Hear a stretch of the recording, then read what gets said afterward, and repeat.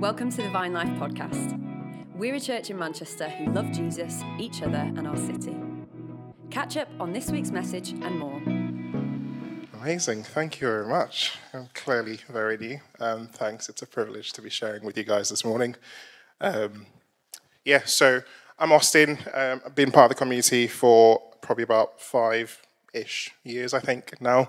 Doesn't seem like that long ago, but time flies when you're having fun, as they say. I am privileged to obviously serve as one of your trustees in here. And I'm married to Chichi, who's gone with my little human being with the big afro to the kind of kids' room. So they're missing the fun that's happening in here. Privileged to speak. Gonna hopefully try and keep it short. I'm gonna set my alarm clock. Bear with me. We're going through this process. But it'll be good. Amen. Can I pray for you guys and then we can kick off? Jesus, thank you for such a privilege to be here, to hear from you and to just carry your heart for what you're trying to do in the city of Manchester and beyond. God, I pray that you bless this time today. We slow down and we just say, God, we love you. Thank you for who you are. Thank you for everything that you've done for us. In Jesus' name, amen. Right, so we are in week 3 of our series on 1 John, John kicked us off. That's confusing, but that's not going to be the last time. So our John kicked us off initially talking about actually putting some context around the book of 1 John, and he talked a lot about fellowship with God and fellowship with one another, but also setting the scene of how can we be a community who are people who are comfortable with the idea of confessing one to another and creating safety where we can do that. And then Ralph picked up the thread and then started talking about, hey, like God is light and, there is no shadow of darkness in him. And so we are called to walk in the light just as our Father is in the light.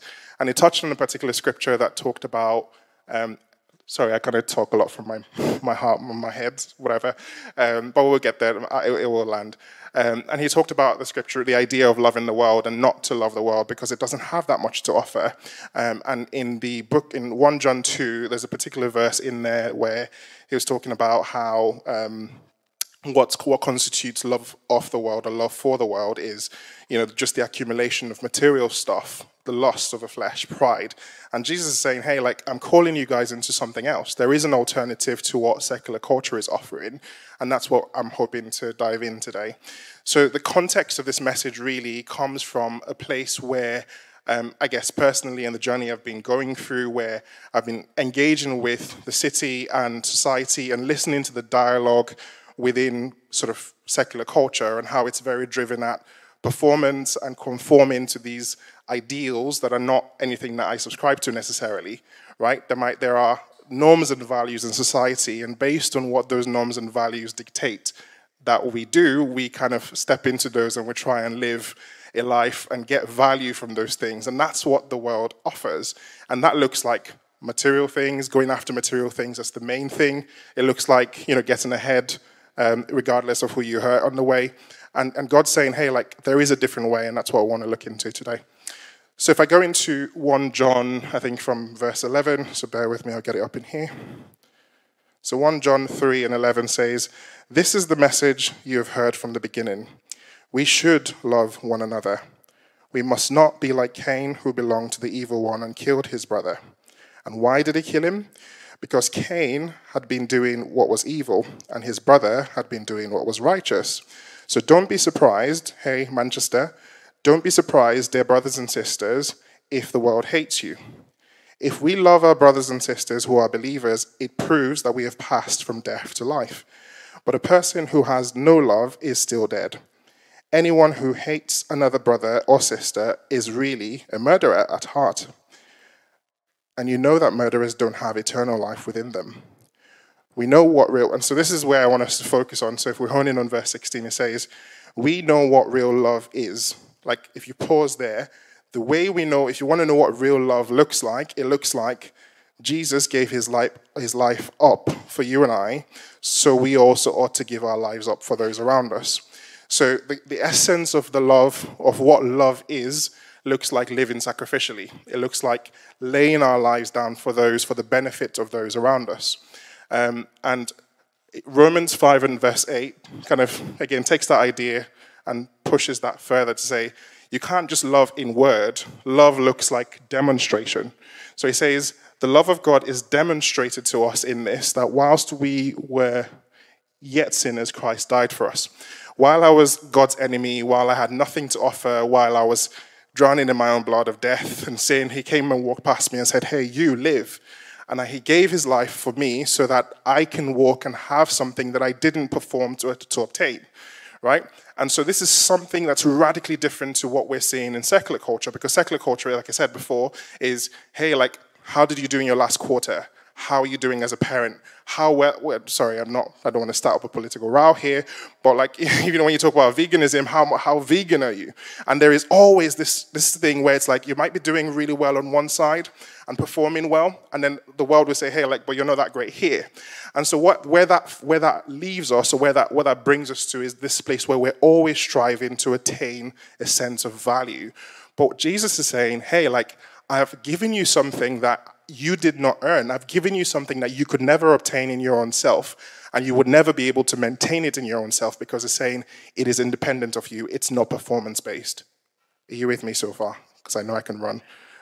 Good stuff. Okay, and so what that does in my heart here in Manchester, and the context and why that's valid today, is because I know I didn't earn this stuff, it brings a sense of humility to me, because I'm not better than anybody. When someone's on the journey and they're going through certain things and life looks messy, I can relate to that and be like, hey, dude, like, hey, there, but by the grace of God, go I. And so the way we are called to live in community in the city and beyond is to carry that reality of not judging people in the sense of, hey, like, look at how worse you are, look at how amazing my life is. And again, if you contrast back to, or take your mind back to where we started from in terms of the world, and, you know, getting your value from the accumulation of stuff. You have stuff, so you have the pressure to show it, to say, hey, look how much stuff I have, so you can value me. But God's saying, no, that's not how you do this stuff. It's not based on those things, and I feel like I'm going over that point. So the reason why that's valid to us today is Sans shares a scripture often. Can't remember the actual scripture. I can look to a couple of you who I'm sure will be able to reel that to me fairly quickly. But he talks about how we will be known as the children of God based on how we love one another, based on how we live sacrificially with one another. And the reality is, it is something that's radically different from what we're seeing out there. And this space, church context, should be the safest place for people who are ill, people who are on a journey, because they can come in, like Ralph was talking about last week, with their masks off.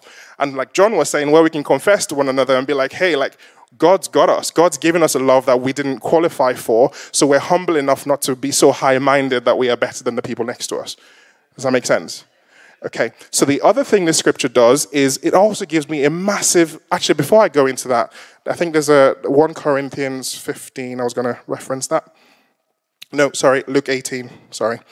And this, Luke 18, talks about this idea. I want to read it line for line. You've all heard it. It looks like me coming in here and going, Jesus, thank you that I'm not like these sinful people. I'm not saying you are. But imagine the pride in that statement. The truth is, we chuckle at that, but the truth is, we all do it. And I would challenge us that it's not, if we don't think about it purely from the lens of sin, but look at it from the dialogue that you see, for, again, not trying to start a political row here, but just hear follow the analogy, right? Where we talk about people, for example, who have lived all their lives on benefits. And then we look at them and we go, hey, like, you know, you're not figuring it out. You're not good because you're doing these things. And whilst there might be truth, if you like, to the story, there is no grace in the conversation. And because there's no grace in the conversation, we just create this us and them thing, whereas we can actually be in a space of, hey, God, the love you've had and the laying down of your life and the grace that you've given to me in my life here in Manchester today has enabled me to become in a place where I'm experiencing certain things that potentially someone else hasn't experienced. So how can I sit where they sat or they're sitting and love them through and understand the difference of opinion and help them journey through it in grace rather than, you know, look how better I am than you, right? And then that's just a sober reflection. I thought before I laughed, I chuckled at the Pharisee point, and that was the Holy Spirit checking me on that. So I thought I'll check you guys too.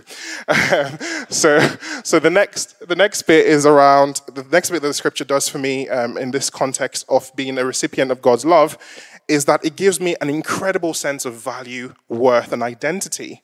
The reason why is because, like we said, the most precious thing, and I'm not just saying that, like if you think about it, the most precious currency that has ever existed and that will ever exist in humanity is the blood of Jesus. And God gave everything to purchase me. So come on, I'm walking in every room with my head held high.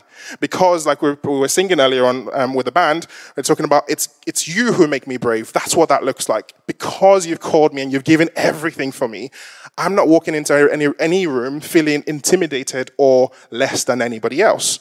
But the alternative to that is I'm not walking into any room feeling like I'm better than anyone else. Because again, the value and the worth that I have, it wasn't my own to start with. I didn't earn it based on what I did, right? So people who don't look like me, people who are on a different scale in what we're seeing in secular culture and, values and all that stuff, you can engage with those people and not feel intimidated by what they have to offer. And I feel like, thank you, and I feel like Holy Spirit is calling us into this thing where, as a body of Christ, we are in the world, and the challenge and the risk with this stuff is we engage with the city and we start to carry similar values as them. Where, again, it might not be overt, it might be in the subtle things where it's like, hey, like, look how poorly you're doing as a parent. Or look how, like you're out of a job and where do you find your security?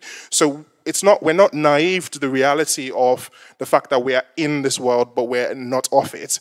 But the challenge is, how do we create a safe space where people like this room, looking around and what it represents in terms of diversity, how we can come together and be so united behind this idea that we are following Jesus and we want to see the Lamb of God receive the reward for his sacrifice.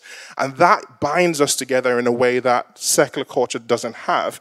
But what we need to do is, as we go into the city and we engage the city, we want to be in a space where we are carrying these truths with us, where it's like the way we love each other and the way we celebrate each other is totally different from what we expect. I realize I'm talking really quickly, so I'm trying to intentionally slow down. Okay. So the message is going to be super short, so don't worry. We'll be out fairly soon. But the context is, we'll come to that in a second. Slow down, Austin. So if we go into 2 Corinthians 5 and 15, there's an interesting idea here where God's kind of sharing the same thing. Sorry to put you on the spot. You got it? So it's 2 Corinthians 5:15. Okay, so he says, and he died for all, that those who live should no longer live for themselves, but for him who died for them and was raised again. So from now on, we regard no one from a worldly point of view. Another scripture says we don't regard people according to the flesh.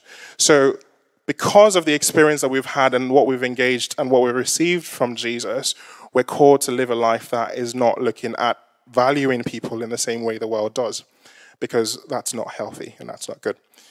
Okay? And there's this continual theme that, we are called to live a life of sacrifice. We're called to daily lay down our lives for those around us. And if I'm being honest, that's challenging sometimes. It is. And just to caveat this, though, what I am not saying is stay in abusive relationships. What I'm not saying is do not have healthy boundaries. I block numbers all the time, and there's no issues with that, because if there are things that are not, adding, that's a whole other story. So it is good. I'm not saying do not have safe boundaries and be, sort of just like a pacifist. But what I'm saying is God's called us into a lifestyle where we daily lay our lives down for those around us. I heard an example that someone shared, so I'm going to steal it.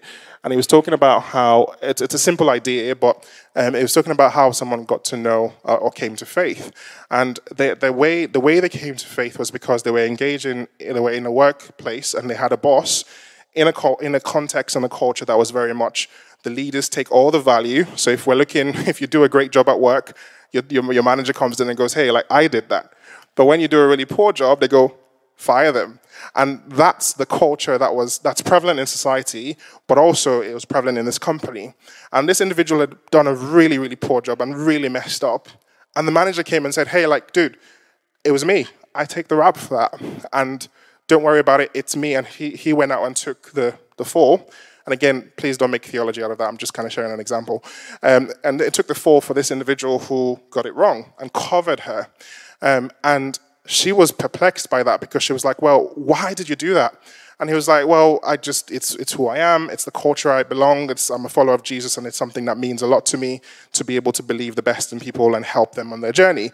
And she was just like, I've never seen this before. I don't understand why you do that. Where do you go? Like, where is your community? Where do you fellowship? And then that was her journey into church. So many times we feel like when we engage with people and we expect salvation to come, it's going to come in our wise speaking. But it's not that. It isn't how wise and how eloquent we are. It is literally how do we demonstrate God's love to the people who are hurting around us. And within our culture and within our communities, how do we live this out so that it's such a safe place that people out there are like, hey, have you heard of Vine Life? Those guys love each other. Those guys are the ones who they're God's kids because of how they love each other. What could that look like as a testimony of us as a community where people come in and there's like, mask off. You know, it's okay to be who you are with all your baggage and stuff. And we create that safe space. It is radically different from what we're seeing. And it totally is something we should go after. The final thing on this point is around the what this does in terms of the depth of relationships. Because I come from a space, I'm Nigerian descent, if you haven't kind of picked that up. And there was, typically when you go to some of the markets in Lagos, where I'm from, you have people who are like, hey, my friend, let me make you a cup of tea. They're just about to fleece you. Like, so when you hear, oh, my friend, you know, for you, special price, it's a lie, you know, because there are loads of superficial things where people are looking to engage in relationships with you to take advantage of take advantage of you in one way, shape, or form. But what this does is like, I can genuinely relate with people and have the depth of relationship without having to feel like I'm trying to get anything from them. There is no ulterior motive aside, I just want to love you the way Christ loves you. Amen? Okay, so after having said all that, what do we do with that? How easy is it for us to actually engage the city in this way with our boss who is really challenging and difficult to work with our work colleagues who constantly put us down and try to take advantage of the work we did and all of that stuff? It is really challenging, and that's where we come to this space, the tree, the visual. And so what we're going to do in a moment is, after I talk about this, we're going to have a time of ministry because I think it's really important that we do. But before the band come up, we'll just talk this through. So this was an idea. So I'd been kind of processing and mulling over this thing for a while. And Andy Smith shared this, and I went, that's it. Like, that's what I'm trying to articulate. And it is, we want to see the fruits which look like living sacrificially. We want to see the fruits of righteousness. We want to see all that stuff. But then the way we get the fruit is by being with him, right? Simple idea. Sorry, I feel like let me look at it this way. Sorry. Rewind. Cut that off. So when we are with him, we become like him and we produce fruits that abide. What secular culture and religion tends to do is says, hey, like, look at those fruits. Look at how shiny they are. Let's major on that. Let's have a form of godliness but deny the power that sits behind it. Let us go after using willpower and performance to get these fruits, but that's really nasty. Like, fruit, it feels like a really sour fruit that would make you sick. Because, like I said, it's superficial. It doesn't have the depth behind it. It talks about, you have a lot of plastic fruits in there. It's not the real thing. But God's like, hey, like, to get real fruit it looks like depth of relationship. Go deeper in me and produce fruit. Outside me, you can do nothing. And so I feel like where Holy Spirit wants us to do some work, or what he wants to do some work on today, is around, I feel like there's a number of us in this room who have been in our doing life. We've started to slowly move into this space where we're taking on things and taking on the way culture values us, and we're striving, we're using willpower to say, I'm just going to try a little bit harder. I'm going to, try, and then I fail. I'm like, wretched man I am. You want to do hard. And I want to be clear. Sin is a part of it, but I'm not necessarily talking about sin.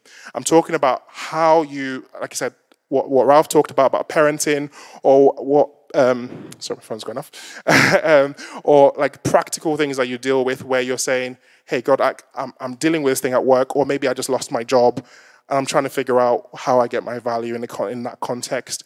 Or I'm trying hard, but I'm trying hard at work, but the value isn't being conferred to me, and I'm not getting rewarded for what I want. And I'm striving harder, but I'm still not kind of hitting the mark. And I felt like God was saying to me about today that there are a lot of us in this room who have a strong sense of condemnation, guilt, shame, because we're not producing those fruits.